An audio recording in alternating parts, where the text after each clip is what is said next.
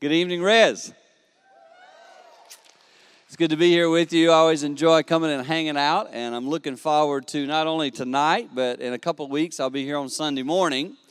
And I want to tell you the couple of topics I'm going to cover. I'm going to talk about fear and sadness. Now, that ought to pump you up a lot. Fear and sadness, two of the emotional things God's given us that we honestly don't like to spend a lot of time thinking about. You think about it. You don't like to think about sadness and when you're sad. You don't like to think about fear and the things that cause you fear because we think of those verses. He does not give us the spirit of fear, which is true. But we still have fear in our lives. Tonight, some of you, I'm not talking about it, but you have something that's causing fear inside you. Could be a relationship. Could be finances. Could be something that happened today, something that you've heard medically about yourself. We have fears. And I'm going to talk about those fears tonight. Love is mentioned in the Bible 310 times. Faith is mentioned 336 times. Fear is mentioned 500 times. We wouldn't think about that. So to prepare for this, I did something. I tried to take myself back to the first time I can remember fear. So play along with me a second. If you're 20s, you don't have to think real far. If you're 60 like me, take a while. Going to take a while. But go back and try to remember the first thing you can remember being afraid of. So go way back, probably 3, 4, 5. Go way back. What's the first thing that comes to your mind? Think way back. What was something when you were really little, you first realized, wow, I have fear. 2-year-olds don't have fear. 2-year-olds, you can take them and you can put them in your hands. You can throw them 20 feet in there and they'll go, wah! But as they get about 5 or 6, they go, no, put me down. Because fear comes to reality. So go back. What's the first thing somebody can remember? When you're a little kid, what's the first thing you remember being afraid of? Yell it out. What? Dark. The dark, yeah. Going in the basement. I'm with you. Going in that basement was freaky. What else? Big dogs. Did you have trouble with some? Yeah. Big dogs. That's good. What else? What? Bells? A belt. Okay. Tells me about your childhood. Bless you. Glad you're here. What else? Thunder and lightning. Yes, lightning scare you to death. What else? Being lost. Yeah. Anybody that grew up in a home where there was a lot of yelling, like your parents, that stuff comes back. Yeah, we have these fears. I have some really odd fears. I think it's because I grew up near a nuclear reactor. This is really true. Maybe some of you have a really odd fear. I'm afraid of like those very large electrical things as you go past them, like high powered voltage stuff like that. It freaks me out. When Jane and I go to South Carolina, we have to pass one in Tennessee, and I'll just be like, "Okay, babe, can you just hold my hand?" She's like, "Really?" I'm like, "Yeah, hold my hand while we drive past that." It's really not any reason for me to fear it, but I got a fear of it because when I was a little kid, grew up near nuclear reactors, they always blew those sirens, and I always thought, one of these days, we're going to all die. And I got really fearful of anything that looks electrical. And to prepare for this, I got to tell you, the Lord took my mind somewhere. I have never thought of this before. I've never even read it in a book. I've never heard anybody talk about this. But what did Jesus fear? Now, here's the question I asked that I never thought of before. At what age was he? At what age was Jesus when he realized he was going to be crucified and die on a cross? It's not in Scripture. When did Jesus know, I'm going to die like that? Hey, crucifixions were out there. As a boy growing up, he would have known what crucifixion is. And, with the pictures we see of crucifixions, they're covered up in a loincloth. They weren't. They were crucified naked, shamed, everything you can think of. Jesus knew how he was going to die. What age? Do you think maybe he was in one of the synagogues and he was reading in the Old Testament and he was sharing these scriptures when he realized, wow, that's talking about me will be bruised. Me will be crucified. That's me. And you say, well, Jesus didn't have fear. Then if he didn't have fear, he can't relate to us.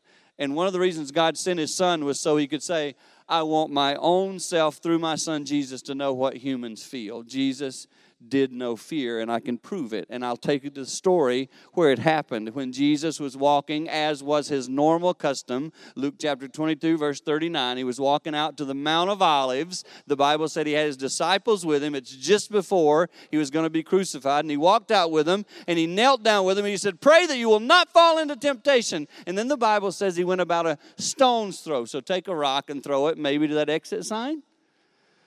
And the Bible says he walked there by himself, and he knelt down, and he said this, Father, is there any other way? He knew he was about to go through some crazy pain. And then the Bible says as he was praying, his sweat became as drops of blood. Now, y'all need to understand that. That's a medical thing. When you hear that, you go, oh, that's just a figurative thing. No, it really happened. I wanted to show you pictures of what this looked like, but it's too gross. If you Google it up sometime, if you've got the guts for it, you can just Google up this word, hematidrosis, Hematidrosis. Hematidrosis. It's a medical term. It means you're under such stress that your body actually secretes drops of blood instead of sweat because the capillaries in your body are so stressed under this anxiety that you're facing that your body begins to bleed instead of sweat. That's what happened to Jesus. And in that moment, he realized, I'm taking the sins of the world on me. And God just told me I have to do it because he asked him, and God the Father said, this is the way. And Jesus, I think at that moment, understood way past whatever we feel in our moments of anxiousness and fear. He gets it. If I said to you guys, hey, tomorrow at 2 o'clock we're going to crucify you, you think you'd sleep tonight? I don't think so. And so I'm just letting you know Jesus understands this thing called fear. And in a couple weeks when I talk about sadness, Jesus understood that too. He was called the man of sorrows.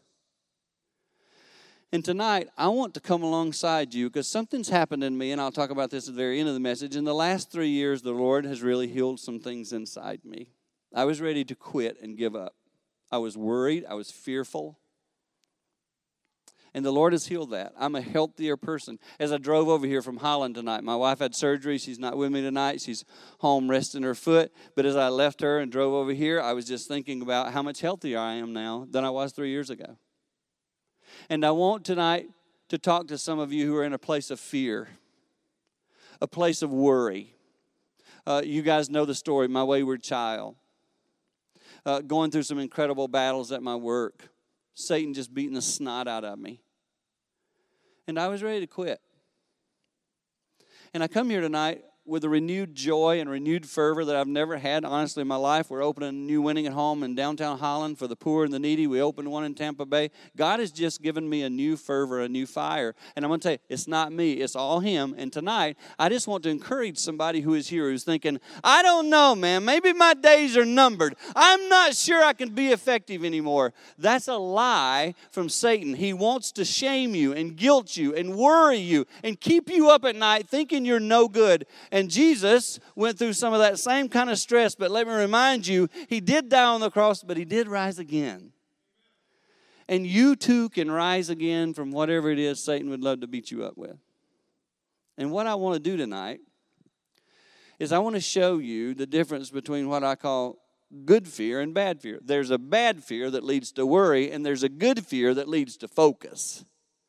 I'm going to bring up on the screen tonight 2 little observations. You're going to see on the left side, you're going to see what I call bad fear and worry. And then on the right side, you're going to see what I call good fear, and worry is gone. We do have those slides, guys? We all good? Yeah, okay, there they are. So bad fear and worry, okay, on the left side. Good fear eliminates worry. So I want you tonight to know it's okay to fear. Nothing wrong with having fear, because I'll show you how fear can help you. You know the verse, do not be anxious about anything, but instead, through prayer and supplication, bring your praises, petitions to God. In other words, we're not supposed to live a life of fear that leads to worry. And on the left side, I want you to know that bad fear and bad worry will cripple you. Let me give you an example of that. So there's this kid I know, his family adopted him in the Holland area. And he's adopted for some really tough situations, a tough childhood, a little boy adopted by this family. He's almost a teenager now, okay? And his parents tell me that when they drive by a certain place in Holland where he has memories of what happened to him, when they just drive by in the car, he is frozen. He cries, he is anxious, he can't look at the house, can't look at the place because fear cripples him. I get it. I understand it. I told you we're opening a 16th Street Winning at Home for the poor of the city of Holland. We're going to reach the children in the city who aren't getting help. And so I drove down there the other day. I went to a house in that area right on 17th Street. I got out of my car just by myself. I drove my little Ford Fusion into the driveway. I stepped out of my Ford Fusion. I'm standing in the driveway just going downtown. And when I got out of the car, closed my door, the house that was about 6 feet from me, I was in a driveway, a house. I do not know who lives in this house. But inside that house, oh my goodness, there was this couple yelling and screaming and cursing. This was just a few days ago. Just slamming doors, effing this, throwing that. It was awful. And I'm standing in the driveway looking at this house, two-story house. They can't see me. There's a side. I'm just standing there listening. And I got to tell you what happened to me. I got to tell you what happened to me. I traveled back all the way to my childhood. I was a little boy. That's what my parents did. That's what my dad did. And for just a second, I got to tell you, I was crippled. I was frozen. I was stopped, and I was going, oh, no. Here's what I was thinking. Are there any little kids in there? Is there anybody in there going to get hurt? I traveled back. I get chills right now. I was like, what am I going to do? And police say, don't get involved. They say, call the police, don't get involved. But everything inside of me, I'm an adult now. I'm 58. I wanted to walk in that house and find that guy and go, stop it. I didn't do it, just so you know. But I wanted to because everything inside me, my heart was racing because I went back to being 5. And then I want to show you how it can turn in a positive way. But this is what happened. I stood there, and because the Lord has healed me and redeemed me and given me hope, I don't have to live on this left side. I went on to the right side, and there's a good fear. I had a fear of what might be happening in that house. I had a fear. But here's what happened. It focused me. This is what started happening inside me. You bet we're going to bring a center down here. We're going to bring a place of winning at home to this community for the kids that might be inside. We are going to do something to make a difference. I might not have had that as a little boy growing up, but doggone it, we're going to do it in this community, and I'm going to do it for the name of the Lord Jesus Christ to be brought to a little kid who might be hearing all those F words inside that house. That's what I stood right there. I got back in my car. I'm like, we got to get this thing going. It focused me. See, bad fear will make you listen to that. Some of you tonight will recall something in your life, and Satan will bring it back, and it makes you just kind of want to go into a shell. And Jesus said, no, I've redeemed you from that. Dan, I allowed you to go through the things that you went through in your life so that now you can help children who might be in that very spot. Go make a difference in my name. And so tonight, I want you to know, whatever you've faced in your life, whatever challenge you've been through, let fear focus you to go help others who might be in that spot. You are redeemed by the Lord. If you aren't, you've come to the right place. This is a place for regeneration. It's called Res Life for a reason. And I want you tonight to believe that the Lord can take whatever that thing is Satan wants to turn into a nasty, bad fear, and he can turn it around and help you use it to make a difference for the kingdom. I didn't like the yelling in that driveway, but it did not deter me and make me want to go hide away. It caused me to want to go make a difference. And that's where good fear can drive you. Secondly, a second thing about fear. Fear causes unhealthy thinking, leading to unhealthy decisions. Let me tell you what bad fear has done to some of you, okay? Here's what you sit in your house all by yourself. You wouldn't say this at church, but you know at home, here's some of the thoughts you have when you sit by yourself. I guess I'm just no good.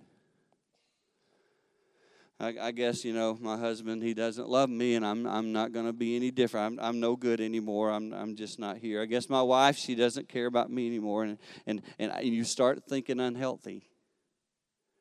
You start thinking bad thoughts. And unhealthy thoughts, listen to this very carefully, unhealthy thoughts lead to unhealthy decisions. We go do stuff that we go, man, if I was healthy, I wouldn't do that. We start finding our outs in things that are things we shouldn't find our outs in. And bad fear makes us go there. It makes us think we're worthless. It makes us feel shame. Some of you who were abused as a child, you feel shame. You didn't do one thing, but it's the nature of the way our mind works. We run to shame going, well, maybe I'm the real reason this happened. No, you aren't. I was abused as a little boy, terribly abused sexually as a little boy. Guess what? It wasn't my fault. I'm not to blame for that. That is not shame on me. That's shame on the perpetrator. And some of you here tonight need to know, if you have fear and anxiety in you because of something that happened to you as a child, do not let Satan turn that into unhealthy thinking on your part. You didn't do that. It's called the sinful world we live in. And I want to give you encouragement tonight. I'm standing up here because I'm your teammate. I want to run this race with you. I want us to finish the race. I want us to mark out a good course for the days ahead. And good fear will promote healthy thinking, leading you to healthy decisions. Let me tell you something. In the book of John, chapter 14, the Bible says, Jesus' words, he said, I'm going to leave you a helper. It's called the Parakletos, the Holy Spirit. That's what Jesus said. I'm not going to leave you alone. Yes, I'm going to be resurrected and I'm going to heaven, but I won't leave you alone on this earth. I'm going to leave you something that will help you think clearly. It's called the Holy Spirit. My wife Jane recently got a car, bought a little Mazda, and I'd never driven it. She got it, and she brought it home, and she was driving it, and it's brand new. And I got in it to drive it. And I'm just driving down the road, and I'm not really paying good attention when I drive. I think I drive pretty good. She thinks I'm terrible, but I think I'm a pretty good driver. And I'd got a little bit too close to the edge of the road, you know, the line over there. And her car, maybe y'all got these sensors in your car, something in the steering wheel kind of bumped it back to the left. I didn't do it. And I was like, babe, did you grab the steering wheel? She's like, no. I'm like, that thing turned. Well, it's the new way they make cars, you know. Autonomous cars are this way, but I'd never driven one of these. And so I went over the left side, and I got close to the middle lane. That baby turned back. And I took my hand off of it. I said, Jane, I can just kind of drive down the road. This thing will bump me back and forth in the middle. And I started thinking, that's what the Holy Spirit does. Sometimes we in life, we go to, y'all ever get over there near them rumble strips? And the Holy Spirit says, I'm trying to let you know this is not a good spot for you to go. Stay in your lane. Stay in the middle of my wheel. And then sometimes we want to cross over that other line. That gets real trouble because that's a head-on collision. And the Holy Spirit just has a way of nudging us and going, don't go there. Hey, don't go there because that's not good for you. That's not healthy for you. That's not going to help you in life. But what do we sometimes do? Well, I want to go there anyway. And we just bury through what the Holy Spirit is trying to tell us not to do. And we get over there past those rumble strips, and what do we end up on the side of the road waving at people, say, can you help me? Well, what happened? Well, I drove in the ditch. Why? I didn't listen to the Holy Spirit. It's the truth. And when we have healthy thinking, when we see ourselves being used for God's glory, we make good decisions. When Dan is really seeking the Lord and listening to the Lord and obeying the voice of the Lord, I make really good decisions. But when I think about myself, it always leads me to trouble. Self will destroy you. I'm just trying to tell you tonight that the Lord has given us His Holy Spirit, and I'm asking you, even today, where's the place that He prompted you? Did you listen? When He kind of bumped you back, did you do that?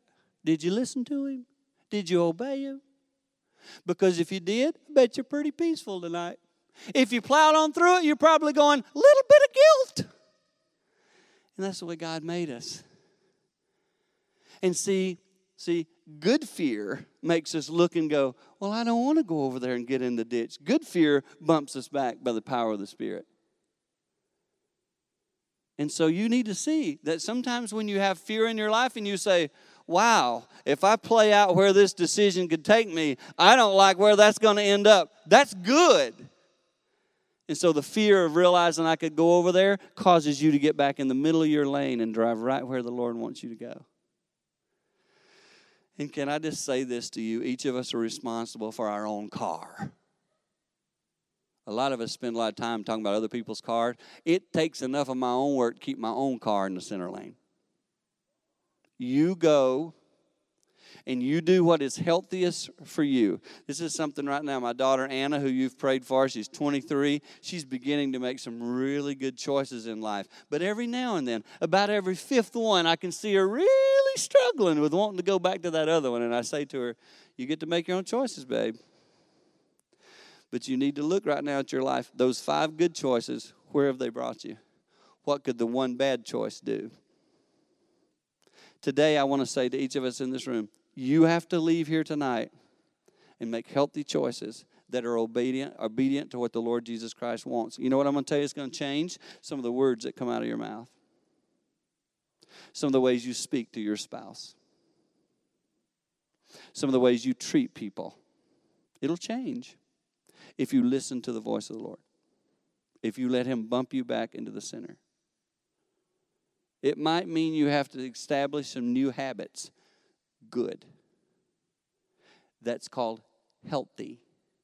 I'm just telling you, I'm standing here today healthier than I was 3 years ago because I began to see if I obey the Spirit, I'll be fine. I was at a place where I heard a lot, y'all know my life pretty public. I had a lot of people telling me what I should do. I need to hear what He wants me to do because all this confuses me. Good fear, number 3, good fear, or bad fear, I should say, causes you to lose purpose and become ineffective. Good fear, your purpose is solidified. God will take your life and He will make you exactly what He wants you to be. Or you'll just spend, hey, listen, I know a lady right now, number 3, down on the left side.